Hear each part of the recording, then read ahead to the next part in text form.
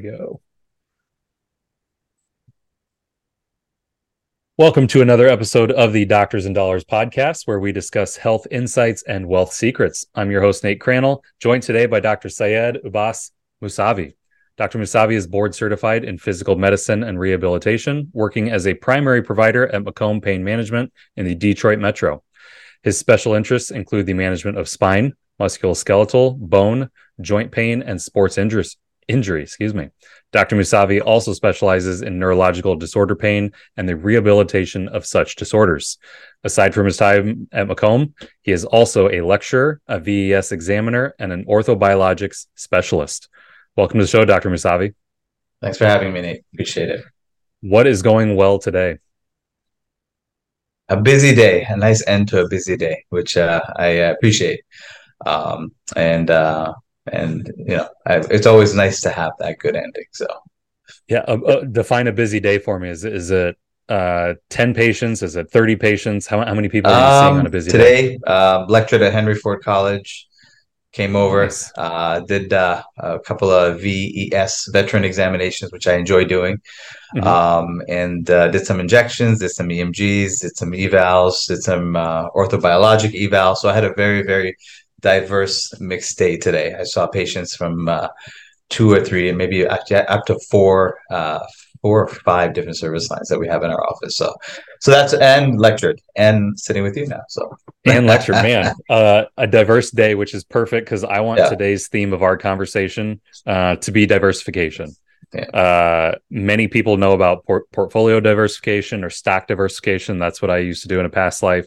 But one thing I know about you is that you strive for income diversification, creating several revenue streams, having different arms, different hands in different cookie jars, right? So that when there are lulls or downtimes in one specialty, there may be, other streams of income that are amplified because of the reason for that lull. And so talk to me about why that is so important to you, why that is something where you probably focused on one specialty to start your career, and how you have diversified over your career to create so many revenue streams. So exactly what I did in 2010 when I started practicing. It was primarily interventional pain. So I did that 100% of the time exclusively. I did some EMG, some nerve testing, etc., as a part of our specialty background. And as the years went on, started understanding and realizing there's more to my specialty and my skill set, and not just focus on interventional pain. And so probably in the last 2 years, I've been really diversifying my own patient referral source and stream, as well as the services we render and offer through our offices. And I do that. Yes, it's nice to have not putting your eggs in one basket type of approach. But I think the biggest thing for me is I find that when I diversify, and I have been diversifying, it's definitely stability from a financial point of view, because obviously we have overhead, we have different ways we have to pay for our daily expenses, but it also increases interest in the practice. When other referring physicians, other providers, other clinics, other organizations see what we're doing, I find that they're intrigued by it, and they almost have more interest in what we have to offer. And it's been like that for the last couple of years. And as I mentioned today, within the same day, I did my orthobiologics consults, new ones. I did my veteran examinations or evaluations, we call them. I did EMGs, nerve testing. I did a few epidurals, injections. I did some traditional pain evaluations, new patients. So it's a nice diverse group of patients, and everyone has a slightly different treatment plan. So you have to kind of wear multiple hats as you see the patients, but I think it's a really nice way to spend a day. Yes, there are some days where we do more of one type of service than others, but in the end, I think it's much more beneficial from a practice owner / practice growth perspective that we offer diverse lines, not just in patient care, but outside of that, different services that we can offer that that can be helpful to a patient because it's convenient. It's kind of everything under one roof. But then, it would have been income that we would have just sent out to, some other organization that we can keep and service the patient, and they're happy, and and we have some level of revenue that helps maintain that service. So Yeah, there's a lot there. That was really good. yeah, The one thing I think of is, if you didn't offer those different lines or have those different offerings, you would be sourcing those out. You would be referring those to others. That's potential lost revenue, for you guys. correct. Do you feel like having those multiple lines or those multiple offerings, does that keep you on your toes and allows you to work at a more heightened state? Or do you feel like that you're opening yourself up to more chances for overwhelming and putting too much workload on you and everyone in your practice? So very good questions. And we've had actually a couple of conversations with my office manager specifically about this just today. So for Yep. me personally, our job, there's a lot of monotony in our job, right? Repetitive, even when I do my epidurals, so it's nice to be able to have a different type of patient every third or fourth patient. That's not your Mm. traditional pain. That's not your traditional orthobiologic. That's not your traditional veteran. That's, an auto. I also do auto workman's comp too. I didn't see any today, but I do Yeah. that as well. So that's another kind of a diversifying service line. From an internal structure perspective, it's a very it has to be a calculated, well thought out plan. And so in our organization, we have everyone knows how to do pretty much everything. Meaning, if I get a referral from a veterans office or veteran, everyone knows where that patient fits into the formula for my day. But there's one person that handles that direct communication. When I do my orthobiologics, again, everyone knows, okay, orthobiologics are scheduled like this, et cetera, et cetera. But there's one person that handles the administrative aspect of the orthobiologics. So every service line that we have, there's one go-to person in our office that is the primary person that keeps in touch for scheduling, for referrals, for intake. But everyone knows how to do it. And this is where my manager and I were just conversing today, is because she joined our practice a few weeks ago, and I've known her for a decade. But and she knows kind of how I work, and so we had that conversation about, okay, so we don't want to overwhelm the staff, but at the same time, we don't want to lose that service line, or that efficiency of offering that service line, or that different type of patient that comes into the practice. So as much as it's important for us to offer it, I think it's equally, if not more important, internally to be able to manage it. And we're doing a pretty decent job. I mean, I think we have a reasonable infrastructure in the organization. Absolutely, more staff is always nice, but more staff costs more money, and at some point justification for that can happen. But for now, we're running at pretty decent capacity. But yeah, so that's the answer to that question is yes, it can get complicated, but I think if it's done right, and we have separate meetings for separate service lines, different meetings for different things. I don't sit down and we don't have our staff meetings and we talk about 20 different things, because that'll just Sure. instead we talk about, okay guys, this is what we're going to do. This is our our orthobiologics meeting, and this is what we're going to talk about. We're going to talk about our veterans, our traditional pain, our our auto, our workman's comp, et cetera, et cetera. So that's typically how we handle it, is that we have to really internally organize ourselves. That's a really good way. I mean, you have a quote unquote a scheduler, some type of organization assistant in each line, but then you have what I would call like an administrative manager that kind of oversees all and makes sure that scheduling doesn't conflict. You're not doing too much, or sending you to one side of the town, and all of a sudden you got to turn around and be back on the other side of town, 10 minutes later because of poor scheduling. So I think that's really good. And just to clarify, I mean, everything's under that PM&R umbrella, right? So it's not like you're out doing neurosurgery or lymphatic something, all these different things. It's all still within PM&R. What drove you to do PM&R? I mean, there's 1,000 different directions you can go when you go to medical school. What drove you to pain management and rehabilitation? So I can tell you, originally I had a very strong interest in radiology. I mean, that's what this is what I wanted from the day I knew I wanted to become a physician. That's what I said, this is what I'm going to do. You want to go to school longer than everyone. Right, exactly.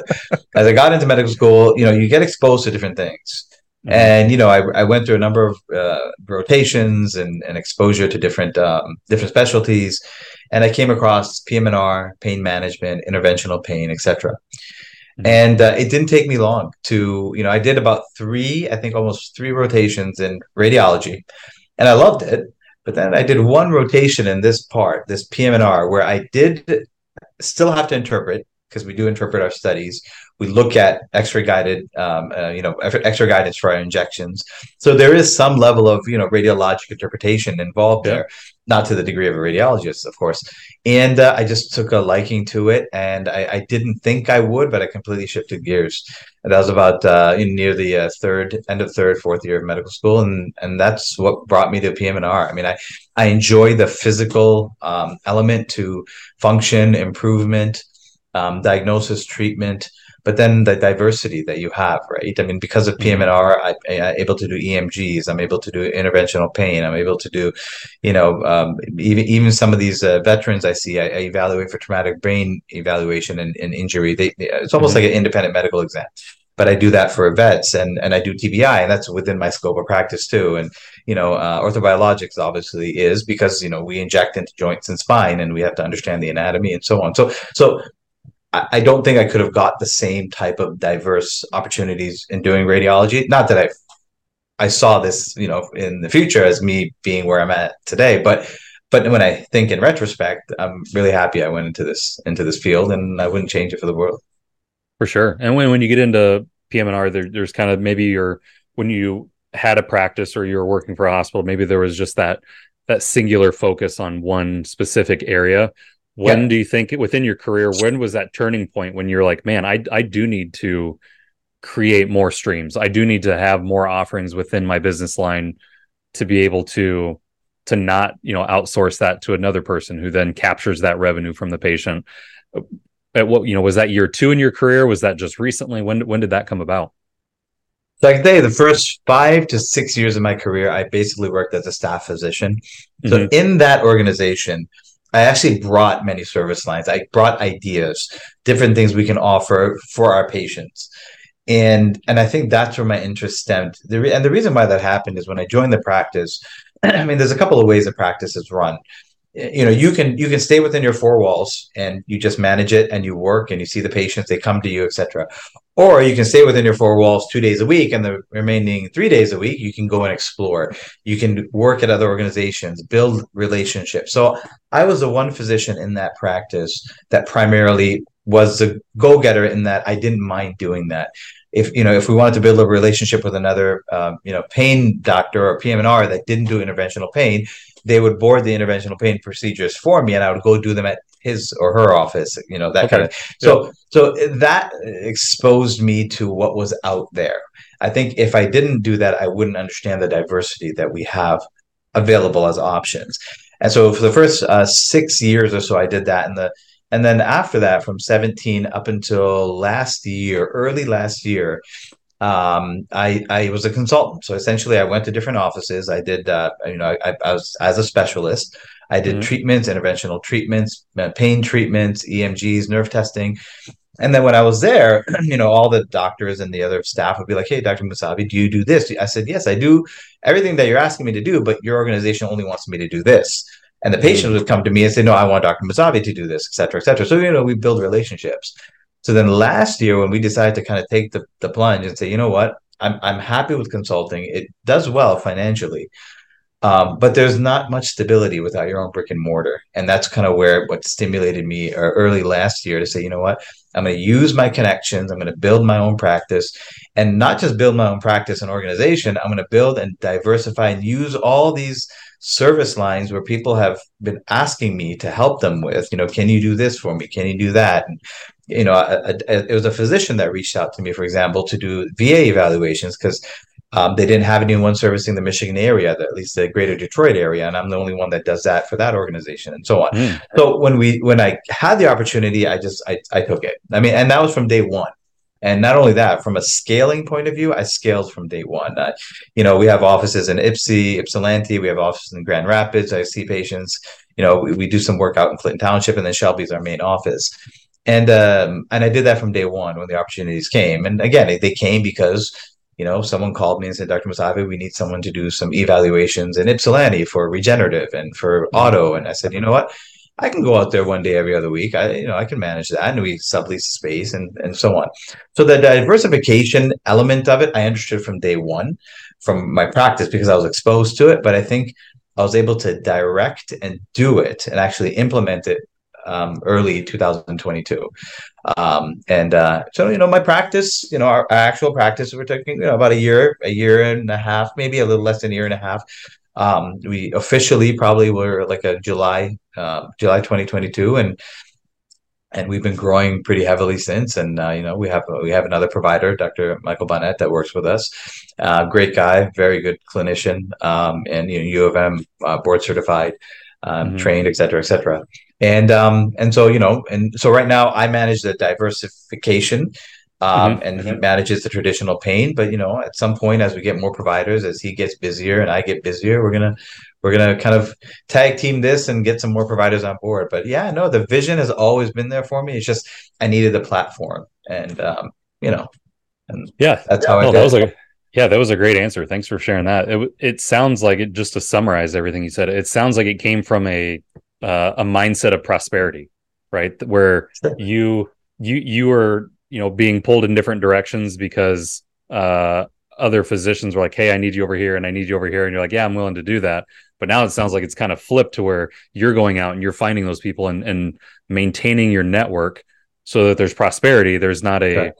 there's not that scarcity mindset of like, "Oh my gosh, I have to keep everyone in, within my four walls Yeah. with Macomb, otherwise I'm losing it all." But being able to offer those different lines, I think is fantastic. And we had talked offline, and something that I always preach, that 50% of something is better than 0% of nothing, right? You got to be able to go out and not necessarily spread the wealth. That's not based on doctors and dollars, that's where my mind goes. Yeah. But it truly is, I can do it, but do I want to sacrifice my time and do all of this one thing, or could I have somebody else do it?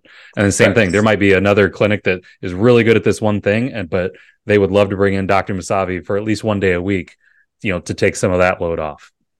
And I still do that. In addition to doing my managing and growing our practice, I still do some consulting at a couple of organizations, and it's a great opportunity for us to get involved in that.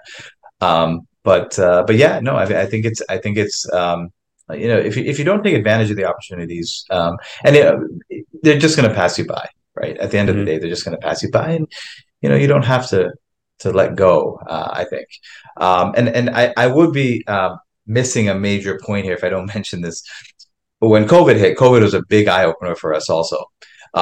Surgery centers, hospitals, procedure suites, physician offices, patients, everything just kind of went for a dive. And I didn't truly work for about 6 months. So that was another big eye opener, that without your own, patient base, it's a challenge to maintain some type of, income and revenue stream. So that was another big stimulus. But that was 2020. My push was around 2022. So I did still kind of play at the field a little bit for 2 years, but I still maintain those relationships. For sure. All right, I'm gonna put you on the spot here. Yeah. I'm going to have you run down the list of all the lines that you do. Like, if you were to look at your week and look at your calendar, let's say it's color coded. It might be I color code my calendar, but if you look at all the different lines and all the different specialties that you do, I want you to run down the list, and not necessarily to toot your own horn, because I know you're amazing at each one that you do. But there could be somebody who listens. There's probably somebody that's going to listen to this that is just doing one thing.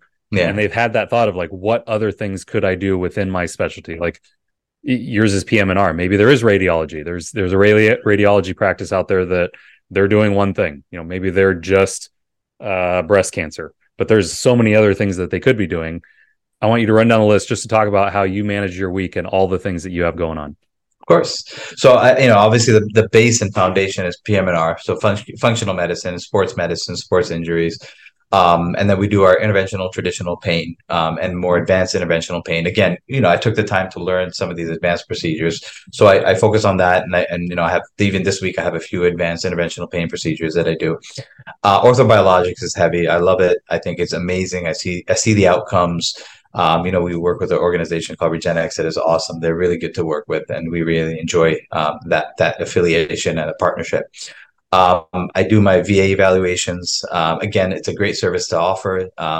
We see a lot of benefit to our to those patients, because they're in need of that kind of care, and it's nice to be able to advocate for them and to be able to support what they're coming to us for, and do my evaluations. I do independent medical evaluations also, which is awesome. Also, and again, I do it for a service because I know patients need certain things and I can help, and or other healthcare organizations need some type of help to help clarify these. So I do independent medical examinations.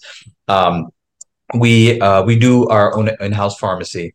I don't do any opiates, just traditional medications that we do, anti-inflammatories, muscle relaxants, etc. And again, it's something that we would have just outsourced. But in coordination with doing our auto, which I do as well as a service line, as well as our workman's comp, so personal injury workman's comp, it's a service line that we can offer that we can utilize within our scope of practice. But we have that as a partnership, as affiliation. So we don't manage it. We just prescribe, we write it out, but there's someone on the back end that does the billing that's outside of our organization, and we share that. So it's that kind of the adage you mentioned, having a percentage of something and not 100% of it. But because when you take the 100%, you're also taking on 100% of the responsibility, but equally they take on the responsibility. So it kind of is a nice relationship. We also do what's called remote therapeutic monitoring, which is a home monitoring system for our patients. Anyone that's on opiates or medications, they're followed through the month that we ask them, or a nurse asks them how they're doing, how the medications are working, etc. And they monitor. Are they overusing, underusing? Again, this is a billable service. Medicare approved it a number of months ago, and we offer it. But is it something that we could have offered ourselves? Absolutely. But that would have taken our own nurse, our own staff, our own biller. Instead, we have a partnership with that. So there's an outside company that manages our patients for us, and we have a management service agreement with them, etc. So there's and so there's probably, those are a lot of our core service lines. Obviously, from a diagnostic point of view, I do EMG, so we get a lot of referrals for EMGs from outside providers, neurosurgeons, foot doctors, other pain doctors that don't do EMGs. They refer these patients to us to do EMGs or nerve conduction studies. I think that covers, for now, the general service line that we offer. If my staff is here, they'll probably lose their minds right now, because it's funny, because when we talk about it, it's so overwhelming, but it's doable. I mean, it's doable. But this is so my day, my week, all of what I just kind of run through, I literally can do all those in 1 week, different days, different times. But again, wearing multiple hats, and I enjoy it. It's variety. It's different. Every patient is different. Every patient has a different need, I did an orthobiologist consult right before I came on with you, and he was like, "Listen, doc, I don't want pain meds. I just need help. My shoulder's hurting. I need stem cell treatments, et cetera, et cetera." So and so every patient is different, and then you have some of the chronically ill patients who we have to manage a little different. But yeah, so I mean, I'm honestly, I'm probably missing one or two. Oh, DME. We do our own DME for personal workman's comp. Again, we could outsource it, but if we have the capacity to service the patient, fit the patient for the brace, and bill for that service rendered, then why can't we do that? I mean, there are certain things that we outsource for sure. Some DME that I don't keep in house: canes, walkers, wheelchairs. We don't do that because that's outside of my scope of practice, or at least specialty.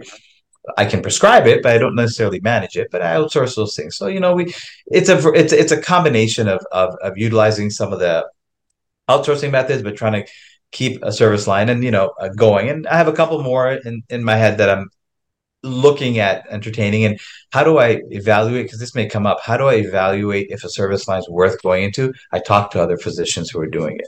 Simple. I ask them their experience. How's it going? How's the billing? How's the partnership? If they have a partnership or a management service agreement, how's that going? Does it make sense to you financially? Does it make sense to you staffing wise, etc.? And 9 times out of 10, I'll get enough information that I can make a decision of, do we want to do this, or is it something that I can support my colleague and send it to him or her, and I won't take it on as a service line in my office for my patients. So.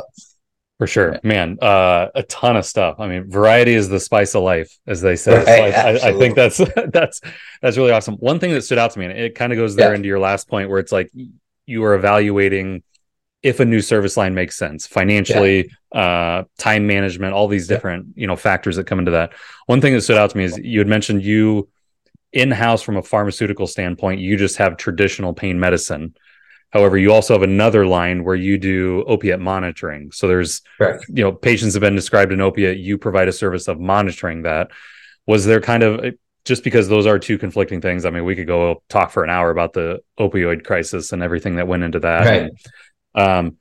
But what was that analysis like as you're adding in that, hey, we are only going to provide traditional pain medicine to our patients here, but we're also going to have a service where someone else has prescribed an opiate and we will provide the service of monitoring and making sure, within a 30-day time frame.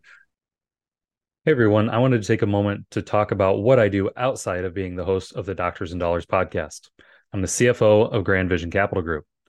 At Grand Vision, we work with high-income earners who make a great living but still can't quite break through that true wealth ceiling. We utilize strategically chosen investments tailored for high-income earners. The question always at the forefront of our minds is, why wait for retirement to finally live when you can implement an investment strategy that will impact your life today? To be honest, most of the people we work with never even knew these options existed because their financial planner doesn't have access to these exclusive investments. So, if you're ready to finally turn your high income into real wealth, visit our website, www.grandvision.co, and hit the Take Action button in the top right corner to schedule some time with me. Or even better, connect, follow me on any of my social media accounts, shoot me a message. Now, back to the show. They're using that appropriately. What was kind of that dynamic like? What was that evaluation like when you were just deciding to go into those two different factors? Well, I can tell you that the biggest stimulus behind not doing scheduled medications in our office is from a safety point of view. I mean, there are patients that need even my orthobiologics. When I do my stem cell treatments, PRP, we need to prescribe them something heavy for a couple of days just to keep the pain under control. But that was a choice consciously we made of not keeping those things in our building. We did not want to do that. So that was the primary premise there. When we prescribe, we refer that patient over to our remote monitoring program. And so there's a nurse educator that comes in. So we will prescribe some, probably maybe 20% of my patients have some type of scheduled medication on board. So we keep that percentage low, and we're probably maintaining that. It's just the patient volume and the referrals that we're getting. But so the answer to your question is we chose not to put anything in-house that's opiate related or some type of scheduled medication that can be, safety factors, other factors that are involved in our office. And but at the same time, we'll prescribe when it's needed, but we want to make sure those patients are monitored. So it kind of worked hand in hand that we don't want to keep it in-house. We don't have a problem prescribing if it's needed, but you know what? If we're going to prescribe, let's prescribe responsibly. Let's send out for urine drug screens, for example, and we don't do that in-house. We send all that out. There's certain things I don't have an interest in, or let's monitor them post-prescription. Have a nurse follow up with them every 2 weeks, every 3 weeks, or whatever the case is. So that's kind of where that came up. So we're definitely advocates to control pain, and we will do it to the best of our capacity. But at the same time, we want to have patient safety as a marker for our decisions. Hey, I totally understand. I mean, the first 10 years of my career after college were in risk mitigation. So you probably for a large bank. So I'm all about reducing risk and leaning out as much as you can just to take that off your table. So I totally get that. I think with the theme that we've had so far as income diversification and providing and offering different lines to all your patients, that's going to attract a lot of people, right? And you and I were talking not just in the Detroit area, but Detroit just in proximity, so close to Canada, specifically Windsor, right across the water there. Is it because of your offering in those lines, or talk to me about what I would call the differences? I'm trying to think of a better word, but the differences in healthcare service that you can offer in the Detroit area and the different lines that you guys offer versus what is being offered and the service provided on the Canadian side. So a good question. So I can tell you when you compare apples to apples, the services are similar. Epidural injections can happen in Ontario, Canada, Windsor. Treatments, even to some degree, orthobiologics can happen. But the limiting factor here is time. So, when you have a patient in pain, when I have an athlete, for example, in pain, and they need an MRI, for example, to get them in to get an MRI done for a pretty established athlete can still take up to 4 weeks. And this is directly from the athletic directors I'm hearing, because I talk to them and we converse, because they're not urgent. Versus if I bring them over to Michigan, see them in my office, do the evaluation, I can get the MRI done in most cases the same day. I'll send them out, they do the MRI, I'll come back, we'll evaluate, make a treatment plan, and we'll move on. Patient moves on, everyone's happy. So it's time, I think. So not so much service line than it is when can you treat the patient. If I get a call from Windsor, Ontario, that's a referral from a colleague of mine in Canada that says, my patient needs an epidural, I can get that patient in within a week, within probably a few days, maybe even same day. Yes, it's a fee for service program at that point. They pay out of pocket for it. But to them, it's peace of mind that, yes, I will spend, X amount of dollars to get myself treated, but I don't have to wait 6 weeks, 3 months, 6 months to get an epidural injection, because that's where we're at right now. And if it's non-urgent, you're looking at, 3 months, 6 months if you're not established with a pain doctor to get just a simple epidural. It's really, really difficult for the patients to do this. And then they get started, then they're prescribed opiates, and they get, hooked on opiates, and, because they're still in pain, and they have to maintain a daily lifestyle, and so on and so forth. So the biggest differences I find between Canada and the US is time. And they see the difference when they come and evaluate with us.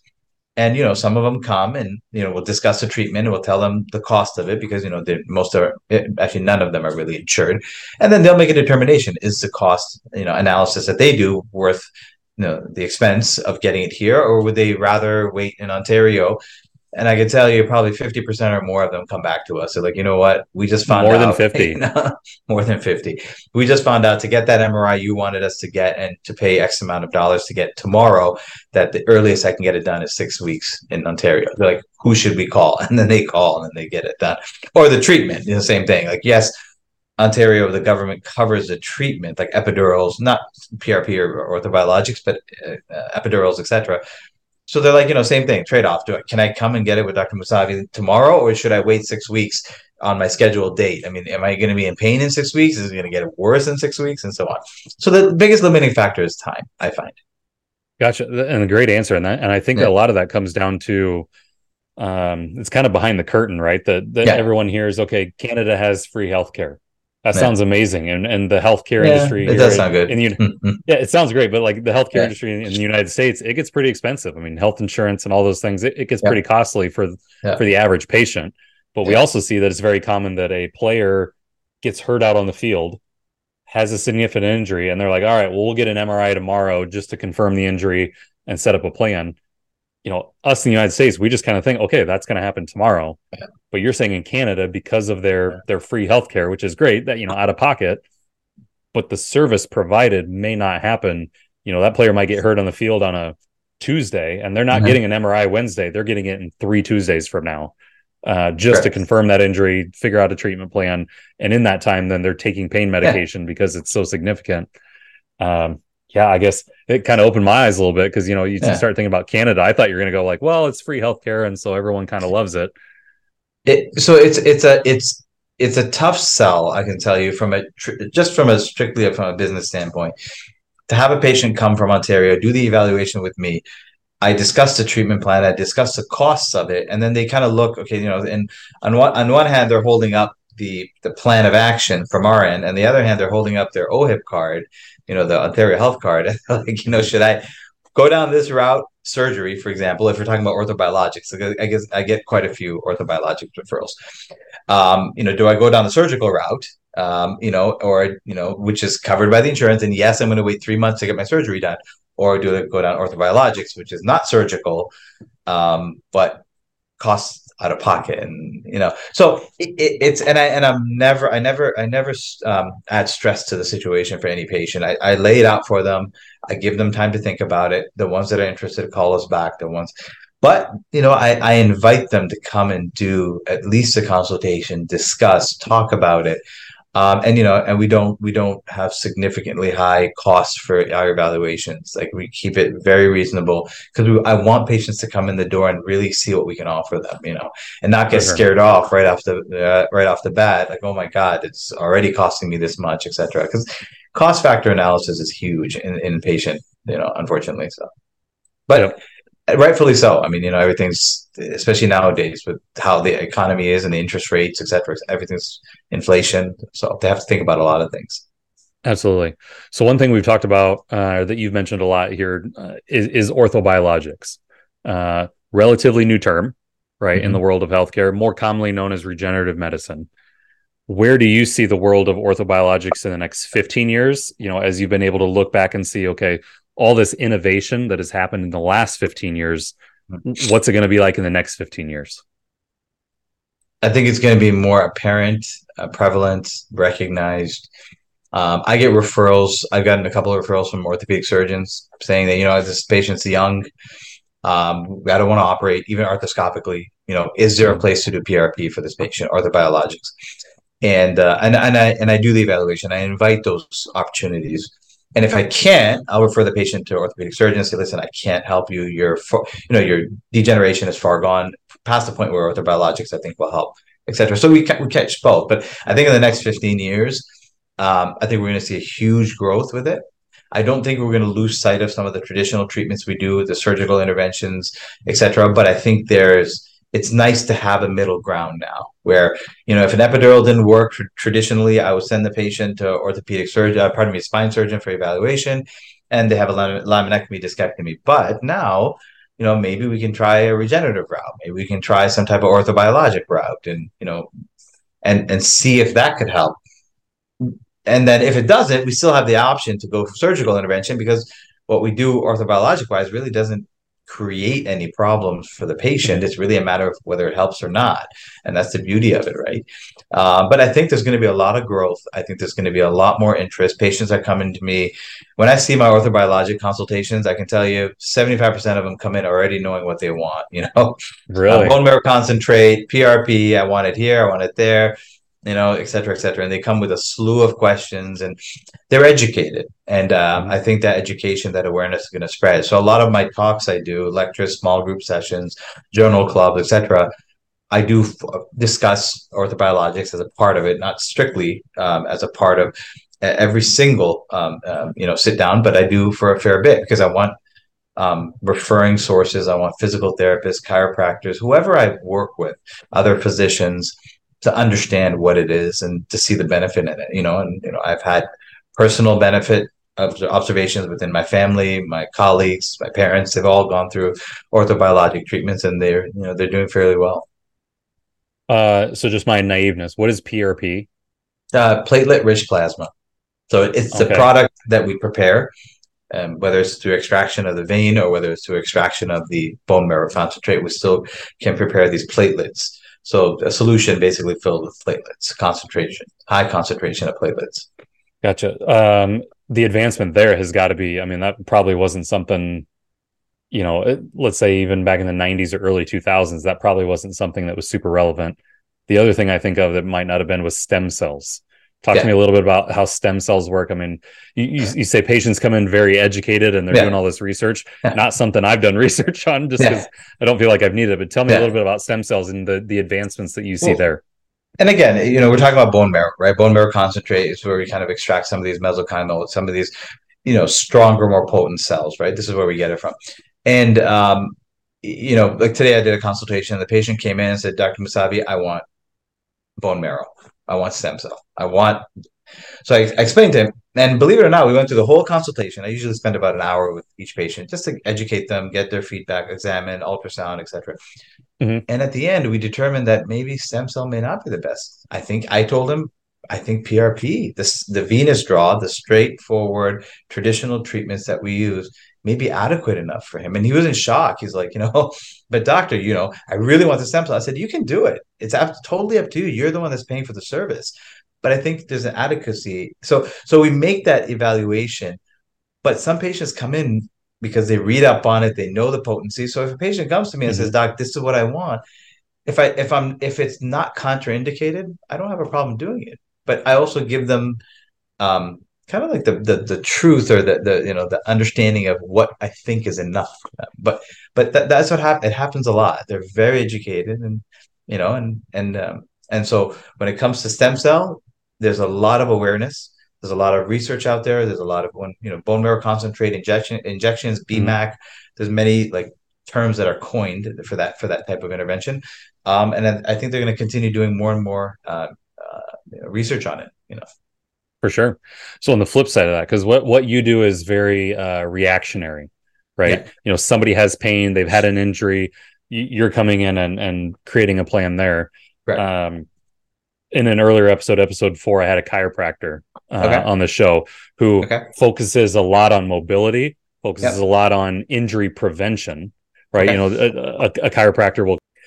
So a lot of what you do is reactionary, right? Somebody has a sports injury, they've had pain in their shoulder, they finally, you know, as a reaction, they come to you for treatment. Back in episode 4, we had a chiropractor who focuses a lot on mobility and injury prevention, and talking about some of those things. Where do you see advancements in injury prevention happening? But also, do you see your practice evolving in a way that you're also providing education or maybe even services that are more focused on injury prevention versus injury reaction? Very important. Okay. Injury prevention, rehabilitation, protection. I see a decent number of athletes. A lot of them Mm-hmm. are football players, some soccer players, a couple of runners. So, they come to me. A lot of them come to me for orthobiologic evaluations. But in addition to the discussing that, we also talk about, okay, so if we're gonna do this, how do we prevent it from happening again? Sure. The injury again, et cetera, et cetera. So awareness, I think, is just as important. I mean, I would feel, you know, happy and content if a patient comes to me and I do an evaluation, I deem them not necessarily a good candidate for it, but I educate them and say, hey, listen, if you do A, B, C, or D from a rehabilitation point of view, I think you'll be okay. I think, we'll follow up with you in 6 weeks and we'll see how you're doing. So definitely prevention, 100%. Awareness is just as important, and post treatment correction of lifestyle behavior. Mm-hmm. Especially in the world of orthobiologics, because I'm like, the last thing I want to see you is back to me in 6 months because you re-injured the same area. I mean, I treat jiu-jitsu fighters who have MCL tears, and I got a guy came in who was an LCL tear. We treated it with bone marrow, did amazing. He came in because we thought his MCL was torn because he injured the other knee. Did an MR, didn't find pathology. There's some inflammation, and I said, you know what? Let's physio. Let's not do orthobiologics. I don't think it's necessary at this point. Let's do some physiotherapy, some strengthening, et cetera, et cetera. Education, awareness. And he's a young guy. And could I have said, hey, we could try the PRP and see what happens? Absolutely. But Mm-hmm. I felt the advantage for him would be more education and awareness and training and recovery and rehabilitation. So Yep. I definitely focus on that, and I think there's going to be a huge push towards that. Yep. I had to ask you that. Mutual Yeah, friend of ours, Dr. John Santa Anna, I had him on yeah. episode 2, I believe. Okay, yeah, I like And John. Good guy. asked him the same thing because of what you do, PM and R, right? Yeah, Rehabilitation is truly part of what you do. And yeah, I wholeheartedly agree with what you just said, is that rehabilitation can really also be, how do we not, it truly can be prevention as well, so that the yeah. injury doesn't happen again. And Correct. what it, you might not know this percentage off the top of your head, but what do you think the percentage is of people who re-injure the same joint, the same ligaments again, because their rehabilitation or their prevention, they didn't do a very good job with it? The percentage is not that high. I wish I could give you a Okay. specific, but if I see a patient come in for a repeat treatment, it's usually often after a number of years, 1, 2 years, 3 years, because the treatment we did helped them. But I also tell them, I said, listen, you have a disc herniation, you have, whether we do orthobiologics or traditional pain, you still have that condition. We're fixing the problem to some degree in terms of controlling the pain, reducing the inflammation, repairing, restoring, etc. But you still have an underlying issue. So, if I do this, I don't want you, going bungee jumping tomorrow, right? It doesn't make sense. So even if you feel good, so that part of education is huge because we see that all the time where I see patients get really good, and runners, for example, and they get back in and they're half marathoners or they're full marathoners, and I do the treatment. We do like a gastroc tear, we do some regenerative treatment on them. They do awesome, and I say, listen, taper yourself back into it. Don't just go off and run a half marathon. You're probably going to tear that again, or you may re-injure it, strain it, etc.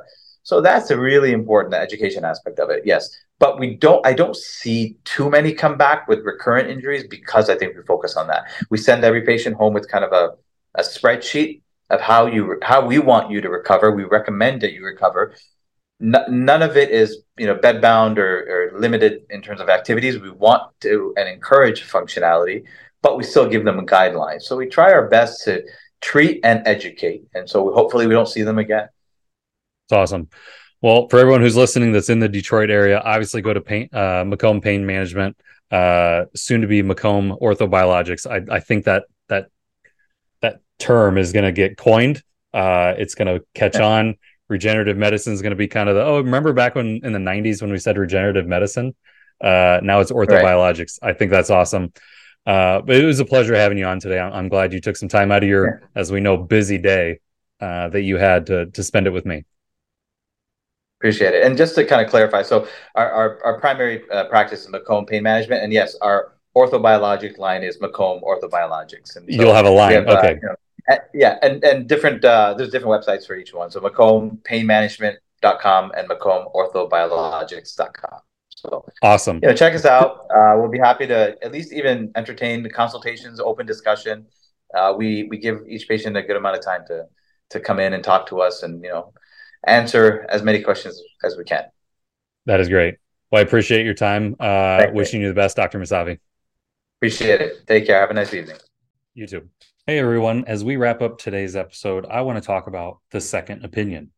As most of our listeners are physicians, you guys know the importance of having another medical professional's insight for a patient's treatment plan. But have you ever considered having a second opinion on your financial plan? Or have you simply trusted as we wrap up today's episode, they've already leveraged every strategy that your family needs? Most of our listeners are physicians. 100% on track. Know the importance of having another medical professional's insight. That's why for my doctors and patients listeners, each Wednesday, have you ever considered having a second opinion on your financial plan? Provide a free second opinion. Or have you simply trusted your financial advisor during this hour? They've already evaluated your financial goals and your family needs. Will ensure tax mitigation strategies are in place to meet your financial goals. Give you confidence. That's why for my financial outlook listeners, because that each Wednesday I block out 3 time slots, an hour each, to provide a free second opinion of their these 3 spots each Wednesday during this hour. We'll reevaluate your financial goals and your risk tolerance. Grandvision.co, tax mitigation strategies are in place, and ultimately give you confidence with your financial outlook. Because that is what drives a happy home, quick form about you, a happy marriage, schedule a time for us to meet. Thanks for tuning in. These 3 spots, I hope the rest of your week do fill up fast. Cheers. Send me an email at nate@grandvision.co or head over to www.grandvision.co/second opinion to fill out a quick form about you and schedule a time for us to meet. Thanks for tuning in, and I hope the rest of your week is abundant. Cheers.